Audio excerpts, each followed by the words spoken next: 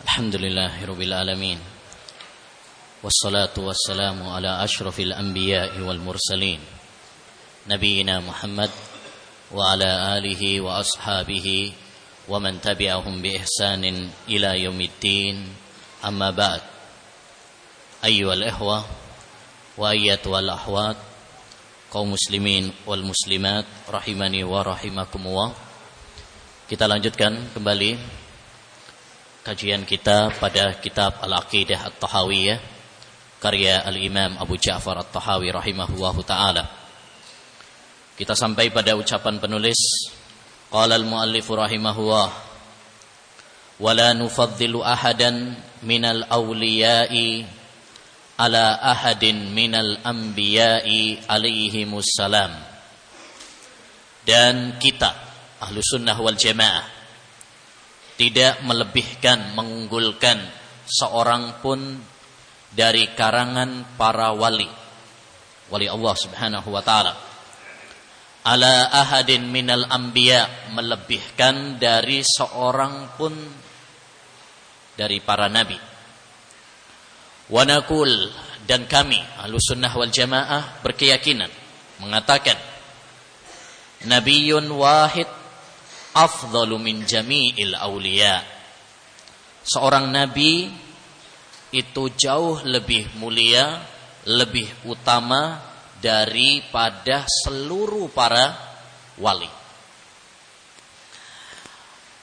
Al-Imam At-Tahawi ayyuhal ikhwah wal akhwat rahimani wa rahimakumullah ingin menjelaskan kepada kita pada paragraf ini tentang dua hal. Masalah yang pertama adalah ingin menjelaskan kepada kita tentang akidah Ahlussunnah wal Jamaah, bahwa para nabi itu lebih utama, lebih mulia daripada wali. Nabi yaitu seorang laki-laki yang mendapatkan wahyu dari Allah Subhanahu wa taala dan diperintahkan untuk menyampaikannya kepada kaumnya. Ini para nabi. Sedangkan wali adalah siapa? Seorang mukmin yang beriman dan bertakwa. Sebagaimana dalam ayat surat Yunus, ala inna awliya Allahi la khaufun alaihim wa lahum yahzanun alladzina amanu wa kanu yattaqun. Ketahuilah bahwasanya para wali-wali Allah Subhanahu wa taala itu tidak ada rasa takut, cemas, dan kesedihan di hati mereka, yaitu orang-orang yang beriman dan bertakwa. Jadi para wali maksudnya adalah seorang mukmin, seorang yang bertakwa dan beriman, sebagaimana ditegaskan oleh Syekhul Islam Taimiyah dalam kitabnya Al-Furqan baina Auliya'ir Rahman wa Auliya'is Syaitan. Beliau mengatakan, man kana mu'minan taqiyan kana lillahi waliyan. Siapapun yang beriman dan bertakwa, maka dialah wali Allah Subhanahu wa taala. Wali Allah Subhanahu wa taala. Nah, Syekh Al-Imam At-Tahawi ingin menjelaskan kepada kita bahwa para nabi itu kedudukannya lebih utama, lebih tinggi daripada para wali. Karena para nabi adalah hamba-hamba pilihan Allah Subhanahu wa taala. Allah berfirman dalam surat Al-Hajj ayat 75. Allahu yastafi minal malaikati rusulan wa minan nas. Innallaha sami'un basir. Sesungguhnya Allah Subhanahu wa taala memilih di kalangan para malaikat utusan.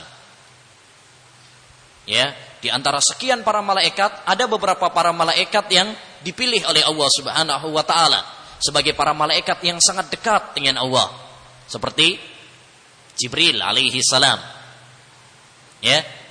Wa minan nas, dan di antara manusia, di antara sekian manusia juga ada manusia-manusia pilihan, yaitu siapa?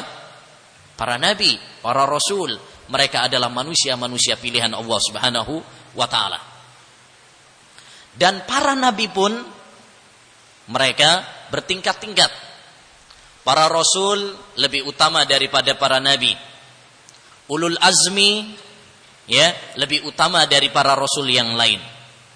Allah berfirman dalam surat Asy-Syura ayat 13, "Syara'a lakum minad dini ma wassa bihi Nuha walladzi auhayna ilaik wa ma wassa bihi Ibrahim wa Musa wa Isa an aqimud dina wa la tatafarraqu." Dalam ayat ini Allah Subhanahu wa taala menyebutkan ulul azmi, yaitu siapa? Nabi Muhammad sallallahu alaihi wasallam, Nabi Nuh, Nabi Ibrahim, Nabi Musa dan Nabi Isa. Dan di antara ulul azmi, 5 ulul azmi ini pun mereka bertingkat-tingkat. Yang paling utama adalah Nabi Muhammad sallallahu alaihi wasallam dan Nabi Ibrahim. Sehingga dijuluki dengan Khalil, kekasih Allah Subhanahu wa taala. Orang yang sangat dan sangat dicintai oleh Allah. Makanya Khalil derajatnya. Wattakhadallahu Ibrahima Khalila. Allah mengangkat Nabi Ibrahim sebagai Khalil. Khalil itu adalah derajat cinta yang paling tinggi. Sebagaimana juga Nabi Muhammad sallallahu alaihi wasallam, "Innallaha attakhadhani khalila kama attakhadha Ibrahima khalila." Sesungguhnya Allah menjadikan saya Khalil, kekasih yang paling dicintai, sebagaimana Allah menjadikan Nabi Ibrahim juga kekasih. Makanya Khalil, kekasih Allah Subhanahu wa taala itu hanya 2. Yaitu Nabi Ibrahim dan Nabi Muhammad sallallahu alaihi wasallam.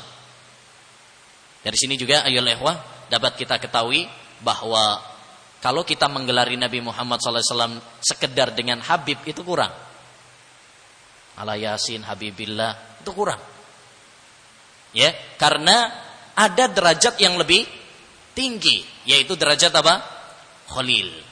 Ya, karena cinta itu memiliki beberapa tingkatan, dan tingkatan yang paling tinggi adalah ya tingkatan Khalil. Ya, baik. Jadi ayyuhal ikhwah rahimani wa rahimakumullah, ini poin pertama yang perlu dipahami, bahwa maksud al-Imam Thahawi rahimahullah dalam ucapannya ini adalah apa? Menegaskan bahwasanya para nabi itu lebih afdal, lebih mulia daripada para wali. Ya, tapi di sini ingat, wali di sini maksudnya wali Allah, yaitu yang beriman dan bertakwa, bukan wali setan. Sekedar punya kedikdayaan, sekedar punya keanehan keluar biasaan, enggak mesti itu adalah wali. Makanya harus dibedakan, dan insya Allah nanti akan kita bahas dalam pembahasan karomah, demikian juga dalam pembahasan tentang perdukunan ya setelah bab ini ya, untuk membedakan antara orang-orang yang betul-betul wali Allah, beriman dan bertakwa, dengan para wali setan. Syekhul Islam Taimiyah rahimahullah menulis sebuah kitab yang sangat bagus, Al-Furqan. Al-Furqan ya judulnya. Nah, Al-Furqan baina awliya'ir rahman wa awliya'i asyaitan. Pembeda antara wali Allah dan wali setan. Ya, ini buku yang sangat bagus ya, karena banyak sebagian kalangan yang terfitnah, tertipu. Disangkanya setiap orang yang memiliki keanehan dan keluar biasaan lalu dianggap sebagai wali. Ini enggak benar. Idza ra'aita syakhsan qad yatiru wa fawqa ma'il bahri yasiru walam yakif ala hududis syar'i fa'lam annahu istidrajun bid'ai. Jika kamu lihat ada orang bisa terbang dan bisa berjalan di atas air, tapi dia bukan orang yang beriman dan bertakwa, itu bukan karomah, itu bukan wali, tapi itu adalah ahlul bid'ah yang diluluhkan oleh Allah Subhanahu wa taala. Poin yang kedua yang diinginkan oleh Imam Thahawi rahimahullah dalam paragraf ini adalah bantahan kepada paham-paham yang mengatakan bahwa para wali itu lebih utama daripada nabi. Nah ini, kenapa kok Imam Thahawi menjelaskan masalah ini? Bahwasanya para nabi itu lebih utama daripada wali. Bukankah ini suatu hal yang jelas? Ya, ikhwan. Ada sebagian paham yang mengatakan bahwasanya wali itu lebih utama daripada nabi. Ya, yaitu paham sufiyah yang paling parah, gulatus sufiyah. Karena sufi itu juga bertingkat-tingkat. Sufi itu tidak satu derajat, mereka bertingkat-tingkat. Jadi sebagian sufi yang tingkatnya tinggi ngawurnya, tinggi sesatnya, itu sampai mengatakan bahwasanya apa? Wali lebih utama daripada nabi. Wali itu lebih utama daripada nabi. Sampai di antara mereka yaitu Ibnu Arabi As-Sufi. Dan kemarin atau pertemuan-pertemuan yang lalu sudah kita ingatkan, kalau Ibnu Arabi enggak pakai al, maka dia adalah seorang sufi, tasawuf. Bahkan dikafirkan oleh banyak para ulama. Al-Imam Al-Biqai, muridnya Al-Hafidh Ibnu Hajar, menulis sebuah kitab Tambihul Ghabi bi takfiri Ibni Arabi.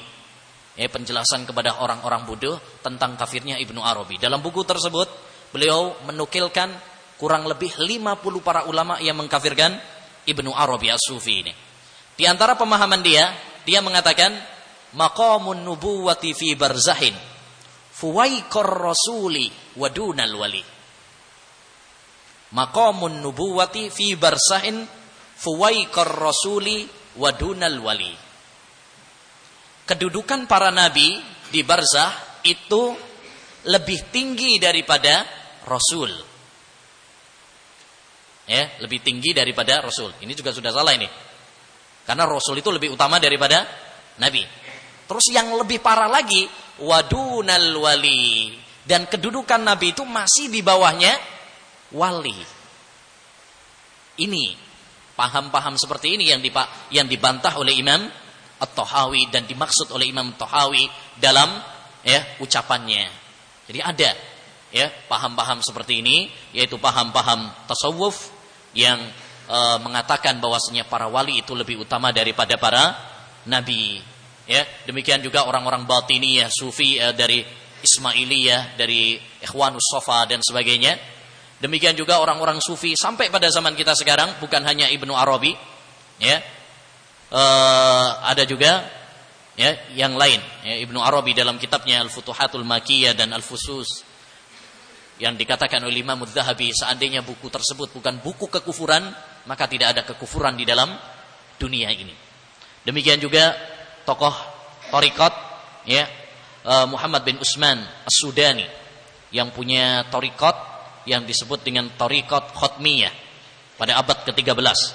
Demikian juga Al-Marghani dalam kitabnya Tajud Tafasir. Maksudnya ini beberapa tokoh yang memiliki pemikiran bahwasanya wali itu lebih utama daripada nabi. Jadi ada. Jangan bilang atau jangan kira itu adalah tidak ada. Nah, selanjutnya ayyuhal ikhwah, kata Imam Tahawi rahimahullah, wa nu'minu bima jaa min karamatihim wa sahha anis siqati min riwayatihim. Dan kami beriman, yaitu Ahlus Sunnah wal Jamaah, dengan apa yang datang dari karomah-karomah mereka, yaitu karomah para wali. Karomah para wali. Dan wali adalah orang yang beriman dan bertakwa. Wa sahha anis siqati min riwayatihim. Dan riwayat-riwayat atau kisah-kisah yang sahih dari orang-orang terpercaya tentang cerita karomah-karomah para wali. Ini kita percaya dan memang ada. Taib. Di sini ayyuhal ikhwa, al-Imam Tahawi rahimahullahu taala ingin menjelaskan kepada kita tentang akidah Ahlus Sunnah wal Jamaah terkait tentang masalah karamatul auliya. Karomah para wali. Karomah para wali. Kedikdayaan, keluar biasaan para wali Allah Subhanahu wa taala. Dan para ulama telah menjelaskan secara panjang lebar tentang masalah ini. Di antaranya Al-Imam Al-Lalikai punya buku Karamatul Auliya. Karamatul Auliya yang dicetak dengan bukunya Syarah Ushul I'tiqad Ahlus Sunnah wal Jamaah. Demikian juga di antara buku yang komplit tentang masalah Karamatul Auliya, judul yang buku yang berjudul Karamatul Auliya Ard wa Naqd, ya, yang ditulis oleh Dr. Abdullah Al-Anqari. Ya, ini buku yang komplit tentang membahas tentang masalah karomah para wali. Taib. Pembahasan tentang karomah akan kita urut dalam beberapa poin. Poin yang pertama adalah tentang definisi karomah. Apa sih yang dimaksud dengan karomah? Karomah secara bahasa artinya apa? Kemuliaan, ya kan? Kemuliaan. Dari akroma yukrimut, takriman, akroma ikraman, ya.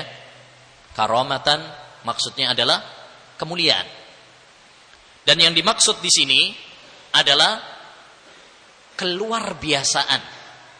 Ya, amrun khariqun lil ada, perkara yang luar biasa. Di luar kebiasaan, di luar adat.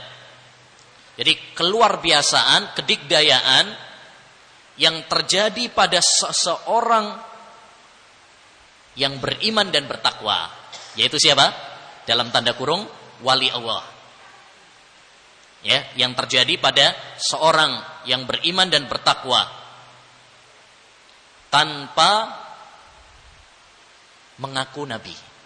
Tanpa mengaku nabi.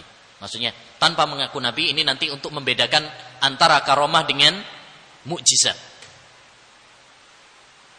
Ya, kalau dia nabi berarti mukjizat namanya. Tapi kalau enggak nabi maka namanya karomah. Itu perbedaan antara karomah dengan mukjizat. Kalau keluar biasaan itu terjadi pada seorang nabi namanya mukjizat atau ayah. Tapi kalau itu terjadi pada seorang yang bukan nabi, seorang wali Allah Subhanahu wa taala, maka itu namanya karomah. Ya, karomah disebut dengan karomah. Baik. Tapi kalau dia bukan wali ngaku nabi, berarti apa ini? Bukan mukjizat, bukan karomah.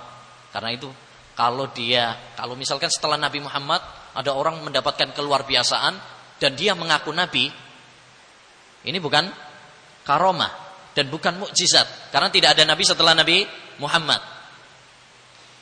Ya. Karena karomah itu tidak mungkin diberikan kepada selain wali Allah Subhanahu wa taala. Dan kalau ada orang yang mengaku nabi setelah Nabi Muhammad, berarti bukan wali Allah. Karena wali Allah enggak mungkin ngaku sebagai nabi setelah Nabi Muhammad. Itu dajjal. Ya, pendusta yang mengaku nabi setelah Nabi Muhammad sallallahu alaihi wasallam. Baik. Poin yang kedua, dalil-dalil tentang adanya karomah. Keyakinan tentang karomah, ayyuhal ikhwah, ditetapkan di dalam Al-Quran, hadis, dan athar para ulama ussalaf. Ya. Di antaranya dalam Al-Quran, Allah Subhanahu wa taala banyak menyebutkan tentang karomah. Di antara karomah yang disebutkan di dalam Al-Quran, karomah pertama, karomah yang diberikan Allah Subhanahu wa taala kepada Maryam. Padahal Maryam nabi atau tidak? Bukan. Karena tidak ada nabi itu dari kaum perempuan, enggak ada. Pendapat yang mengatakan bahwasanya Maryam atau Asia nabi atau ibunya Nabi Musa adalah nabi, pendapat yang ganjil.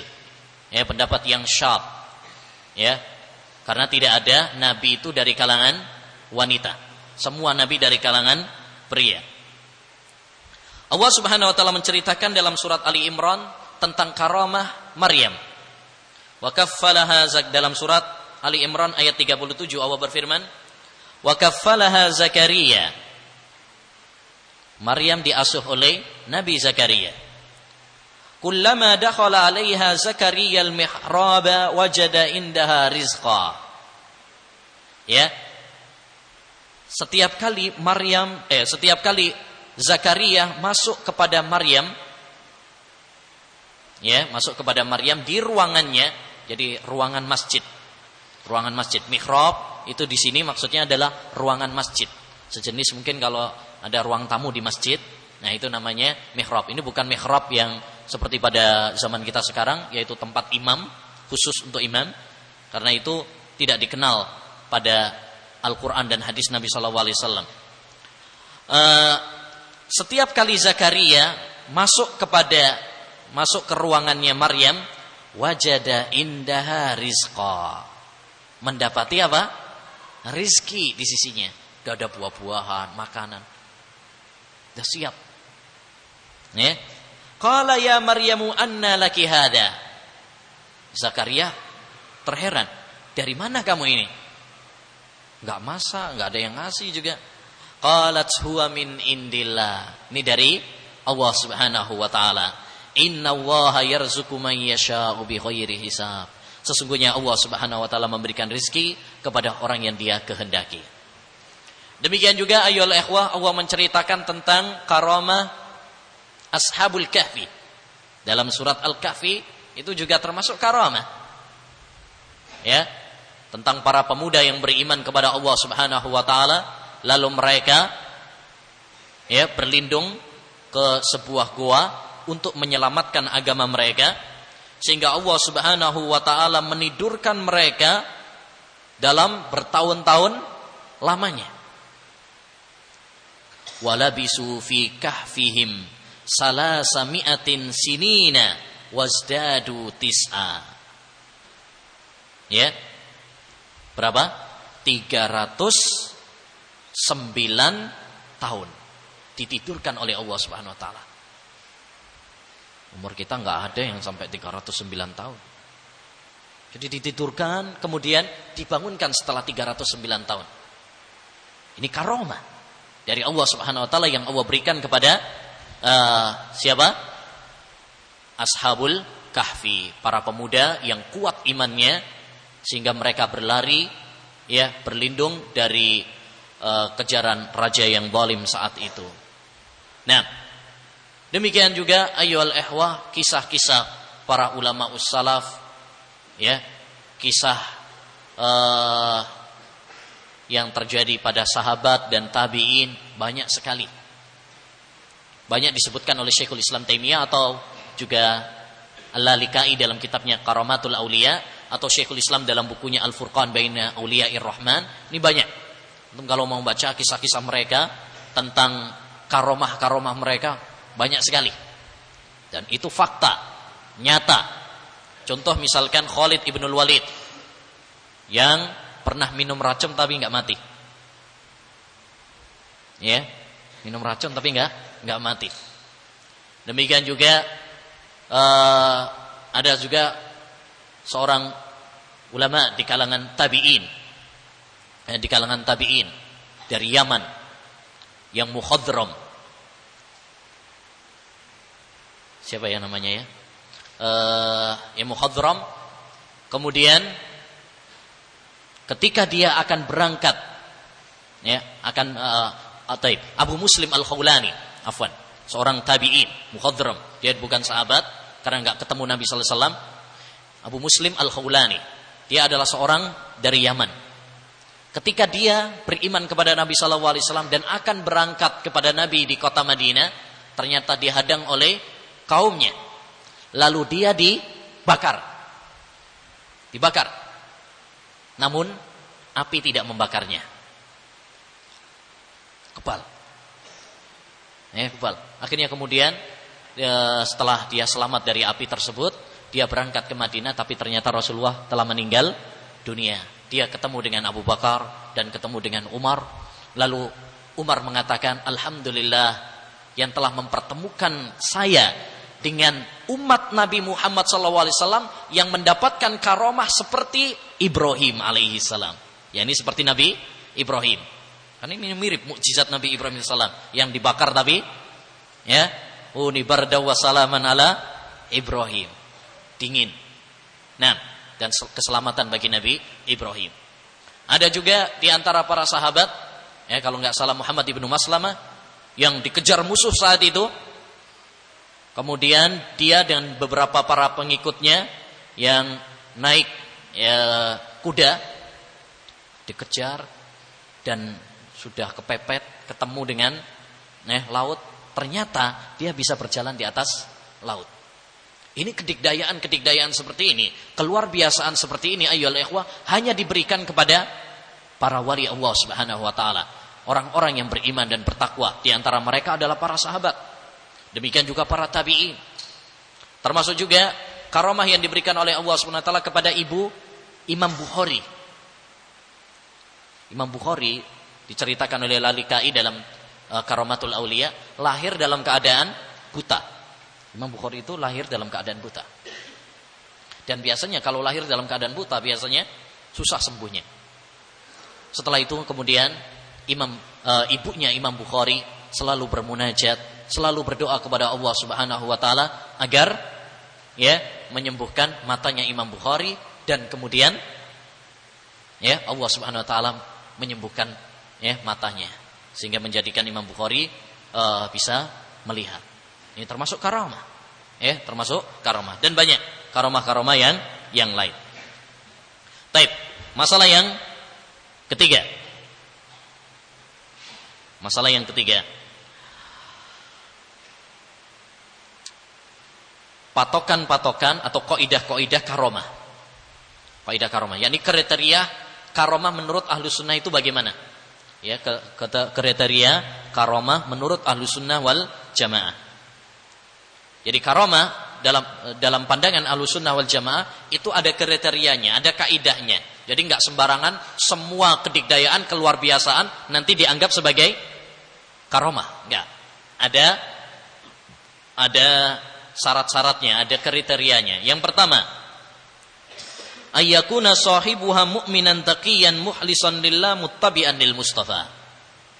Pemilik karamah tersebut adalah seorang mukmin, seorang yang beriman dan bertakwa, berarti wali Allah, kekasih Allah Subhanahu wa taala, dan mengikuti petunjuk Nabi Muhammad sallallahu alaihi wasallam. Ittiba kepada Nabi. Jadi orangnya beriman, bertakwa, ikhlas kepada Allah, ittiba kepada Nabi sallallahu alaihi wasallam. Bukan orang yang enggak pernah sholat, sukanya tidur di kuburan, sukanya senang sama dunia perdukunan dan klenik, nggak pernah mandi. Ya kan ada sebagian orang-orang yang nggak pernah mandi, rambutnya acak-acakan, sukanya sama burung hantu. Baik, kemudian dibilang ini apa? Karamah. Enggak. Ini bukan karamah. Jadi harus beriman dan bertakwa kepada Allah Subhanahu wa taala. Yang kedua, antakunal karamatu ghaira mukhalafatin lisyara'. Karamah tersebut tidak bertentangan dengan syariat. Karamah tersebut tidak bertentangan dengan syariat. Kalau karamah tersebut bertentangan dengan syariat, maka itu bukan karamah namanya.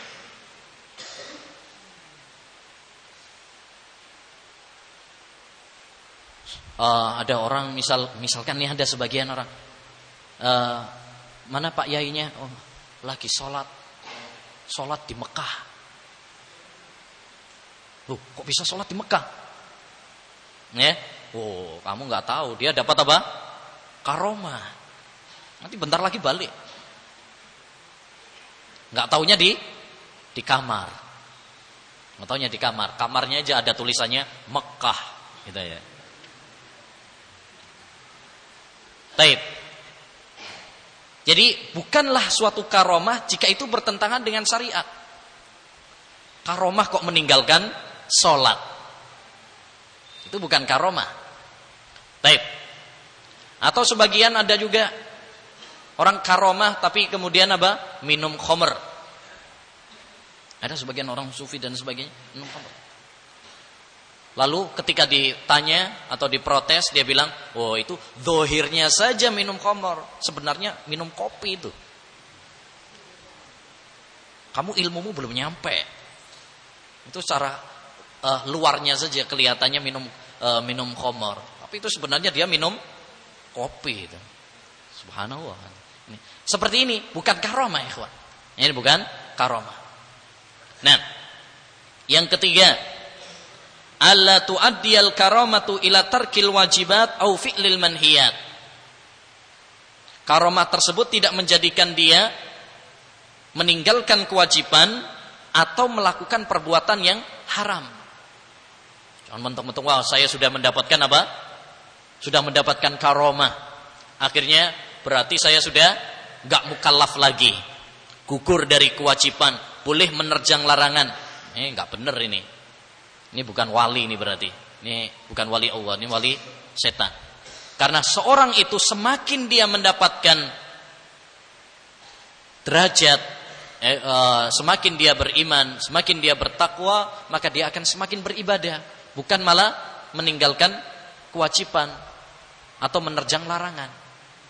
Nah, dan yang keempat, di antara kriteria karomah adalah dia tidak menampakkan karomahnya tersebut. Ya, tidak menampakkan. Jadi enggak pamer maksudnya. Tidak pamer kepada orang-orang, "Oh, saya mendapatkan karomah." Karena karomah itu enggak bisa dipelajari, kawan. Itu diberikan oleh Allah Subhanahu wa taala dalam keadaan-keadaan tertentu. Baik. Masalah yang keempat. Hikmah karomah. Jadi maksudnya di sini, kenapa Allah Subhanahu wa taala kadang-kadang memberikan karomah kepada sebagian hamba?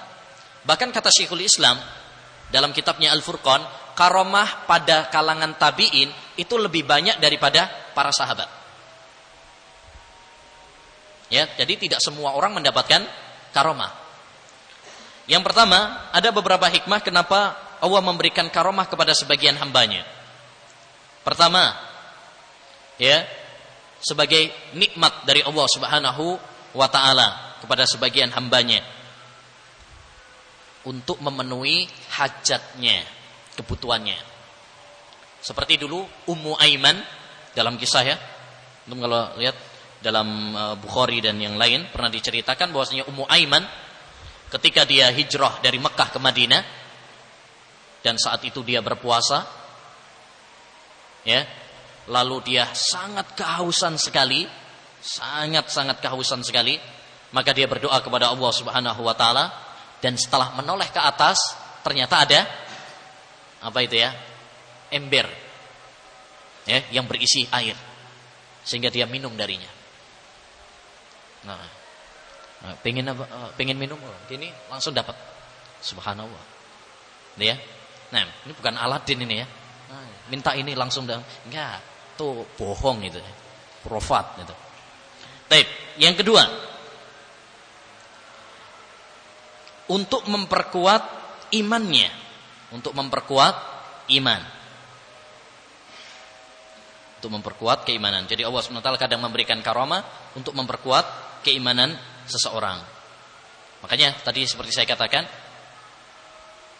kenapa karomah itu banyak pada kalangan tabi'in, tidak pada sahabat? Karena pada kalangan tabi'in lebih dibutuhkan untuk memperkuat iman daripada para sahabat. Karena para sahabat sudah kuat, ada Nabi, ya kan? Sedangkan para tabi'in membutuhkan penguat seperti ini. Demikian juga di antara yang ketiga, di antara hikmahnya juga adalah untuk menolong orang-orang yang beriman. Untuk menolong orang-orang yang beriman.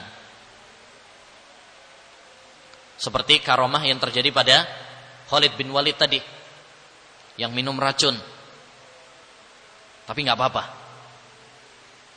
Jadi dia masuk kepada berunding dengan musuh-musuhnya, dan mereka memberi racun pada minuman Khalid bin Walid. Tapi Khalid bin Walid, ya, membaca Bismillah alladzi la yadhurru ma'a ismihi syai' fil ardi wala fis sama'. Ternyata apa? Nggak apa-apa. Akhirnya ketar-ketir musuhnya. Wah, hebat benar ini, sudah kita racuni tapi apa? Nggak mati-mati. Takut, ini pertolongan dari Allah Subhanahu wa taala. Demikian juga tahu kisahnya Safinah, Maula Rasulullah sallallahu alaihi wasallam, yang terdampar, yang naik Safinah, naik perahu, kemudian bocor, akhirnya kemudian terpental sampai terdampar di pinggir laut, lalu ketemu macan, Ya, banyak macan. Kemudian setelah itu bukan malah dimakan macan, tapi malah diantar macan keluar dari tempat tersebut. Diantarkan untuk keluar dari tempat tadi. Ini karomah.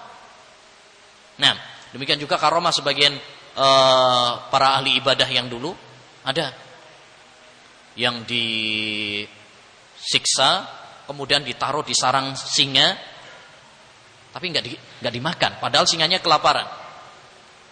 Akhirnya dilepas. Wah, ternyata harimau pun nggak mau sama kamu. Setelah ditanya bagaimana perasaan kamu, ya, di depan singa, dia mengatakan, enggak, anak saya biasa aja.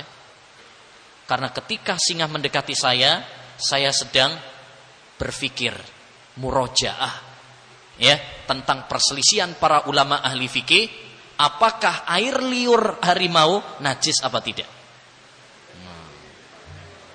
Nah, ini lagi murojaah katanya, mau imtihan. Taib.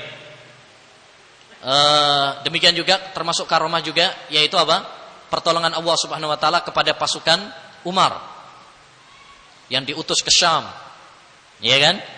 Kemudian mereka ya mau kalah gitu kan? Akhirnya disuruh sampai mereka lari lalu Umar bin Khattab radhiyallahu an dinampakkan oleh Allah Subhanahu wa taala tentang pasukannya yang lari. Lalu mengatakan, ya sariyatu al-jabal. Wahai pasukanku, pergi ke arah gunung. Dan dengar mereka. Padahal itu Umar bin Khattab di Madinah, pasukannya di Syam. Tentunya jauh kan. Waktu itu belum ada televisi loh. Belum ada juga HP yang ada kameranya, belum ada dulu. Tapi bisa nyampe. Belum ada telepon juga, belum ada. Mending kalau sekarang ya bisa nelpon ya kan. Oh, dulu belum ada. Subhanallah. Ini termasuk apa? Karomah. Taib. Dan yang terakhir, pembahasan yang terakhir adalah